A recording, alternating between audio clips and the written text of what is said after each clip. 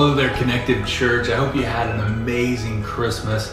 And this is our Family Sunday. This is where we each take time to a Sunday off to spend time with our families. And we're going to take communion here in a little bit.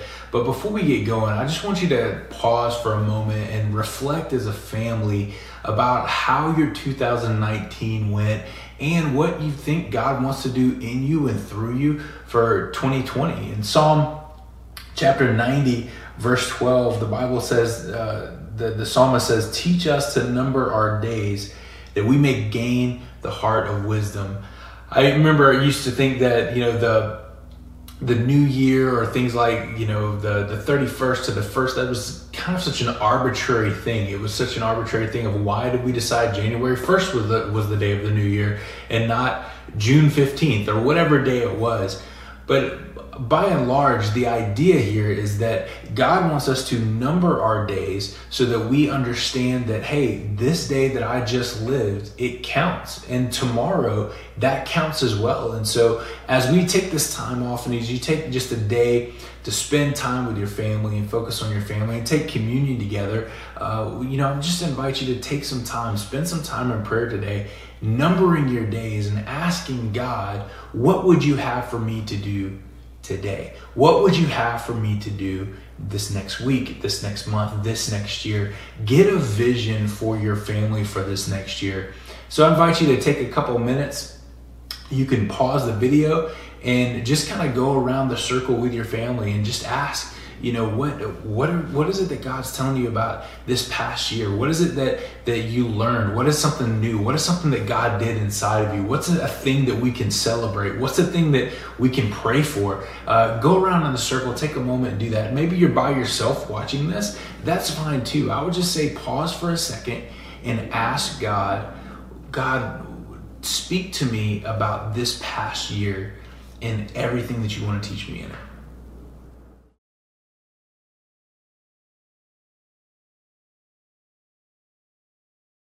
Now I want to do something really similar. I want to ask you to do the same thing, but I want to ask you to do it looking forward to next year. Take a moment right now as a family, go around in a circle and ask God, what would you have for me next year? What's something that I want to do next year? Sometimes God gives us dreams and God gives us vision, but we keep it inside. We don't tell anyone about it, but because of that, there's no accountability to that vision, but there's also no support for that vision. And so maybe you've just been wanting to do something as simple as lose a couple of pounds, or maybe it's something where you want to take that next step in your education or in your career, or maybe God's challenging you to step out and do something that you've never done before for Him, or maybe for your family. And maybe you've had this dream sitting inside of your heart. Listen, it's okay sometimes to tell other people about it. And so if it's a safe place and you're good to do that right now, just take some time and say, God, what would you have for me in 2020? What do you want to do in me and through me, in my family and through my family in 2020? So pause for a minute and just ask God to do that and share with each other something that God is speaking to you about what He wants to do for you this next year.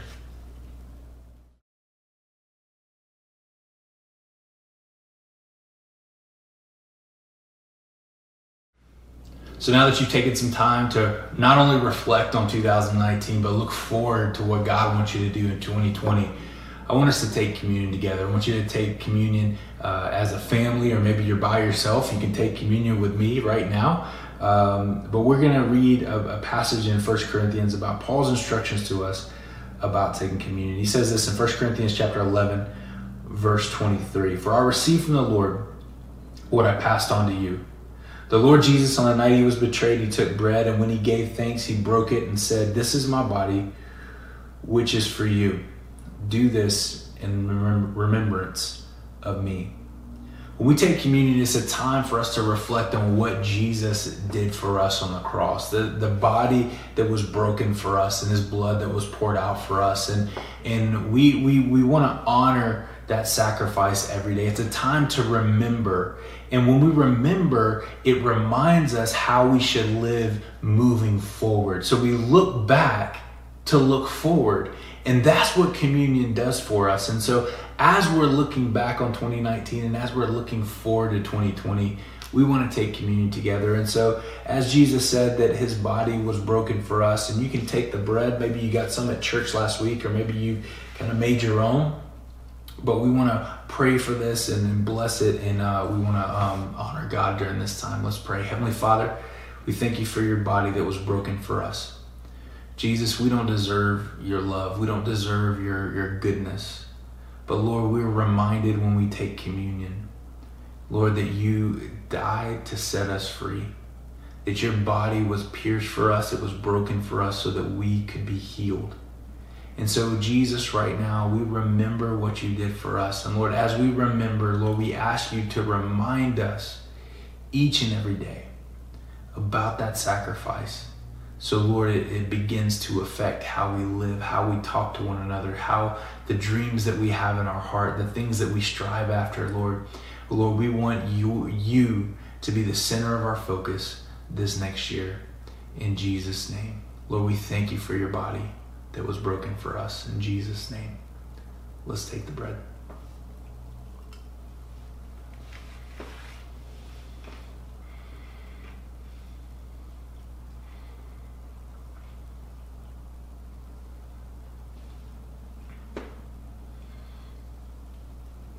First Corinthians 11:25 says this: in the same way, after supper, he took the cup, saying, "This cup is the new covenant of my blood. Do this whenever you drink it in remembrance of me. For whenever you eat this bread and drink this cup, you proclaim the Lord's death until he comes." Let's pray. Heavenly Father, we thank you for your blood that was poured out for us, God.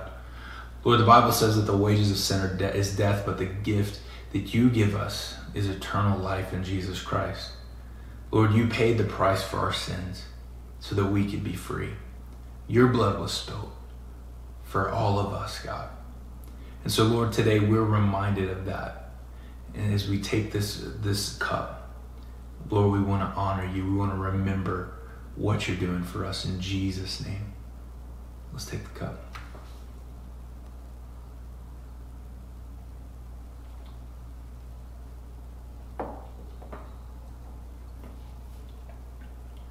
On behalf of everybody at Connective Church, we're praying for you this year. I pray God's blessing be upon you like never before, his favor be upon you like never before. But more important than that, I pray that you are so led by the Holy Spirit each and every day, that you feel God's presence, whether you're at work, whether you're at home, whether you're with your spouse or your kids, whatever it is that you're doing, may you be led by the Spirit, and may the Spirit's fruits be evident in your life. That love, joy, peace, patience, all of those things that we want to see in our lives. I pray that God's Spirit would lead you in 2020 to everything that he has for you. Let me pray for you. Heavenly Father, I thank you for everybody who's watching right now, who's gathering right now.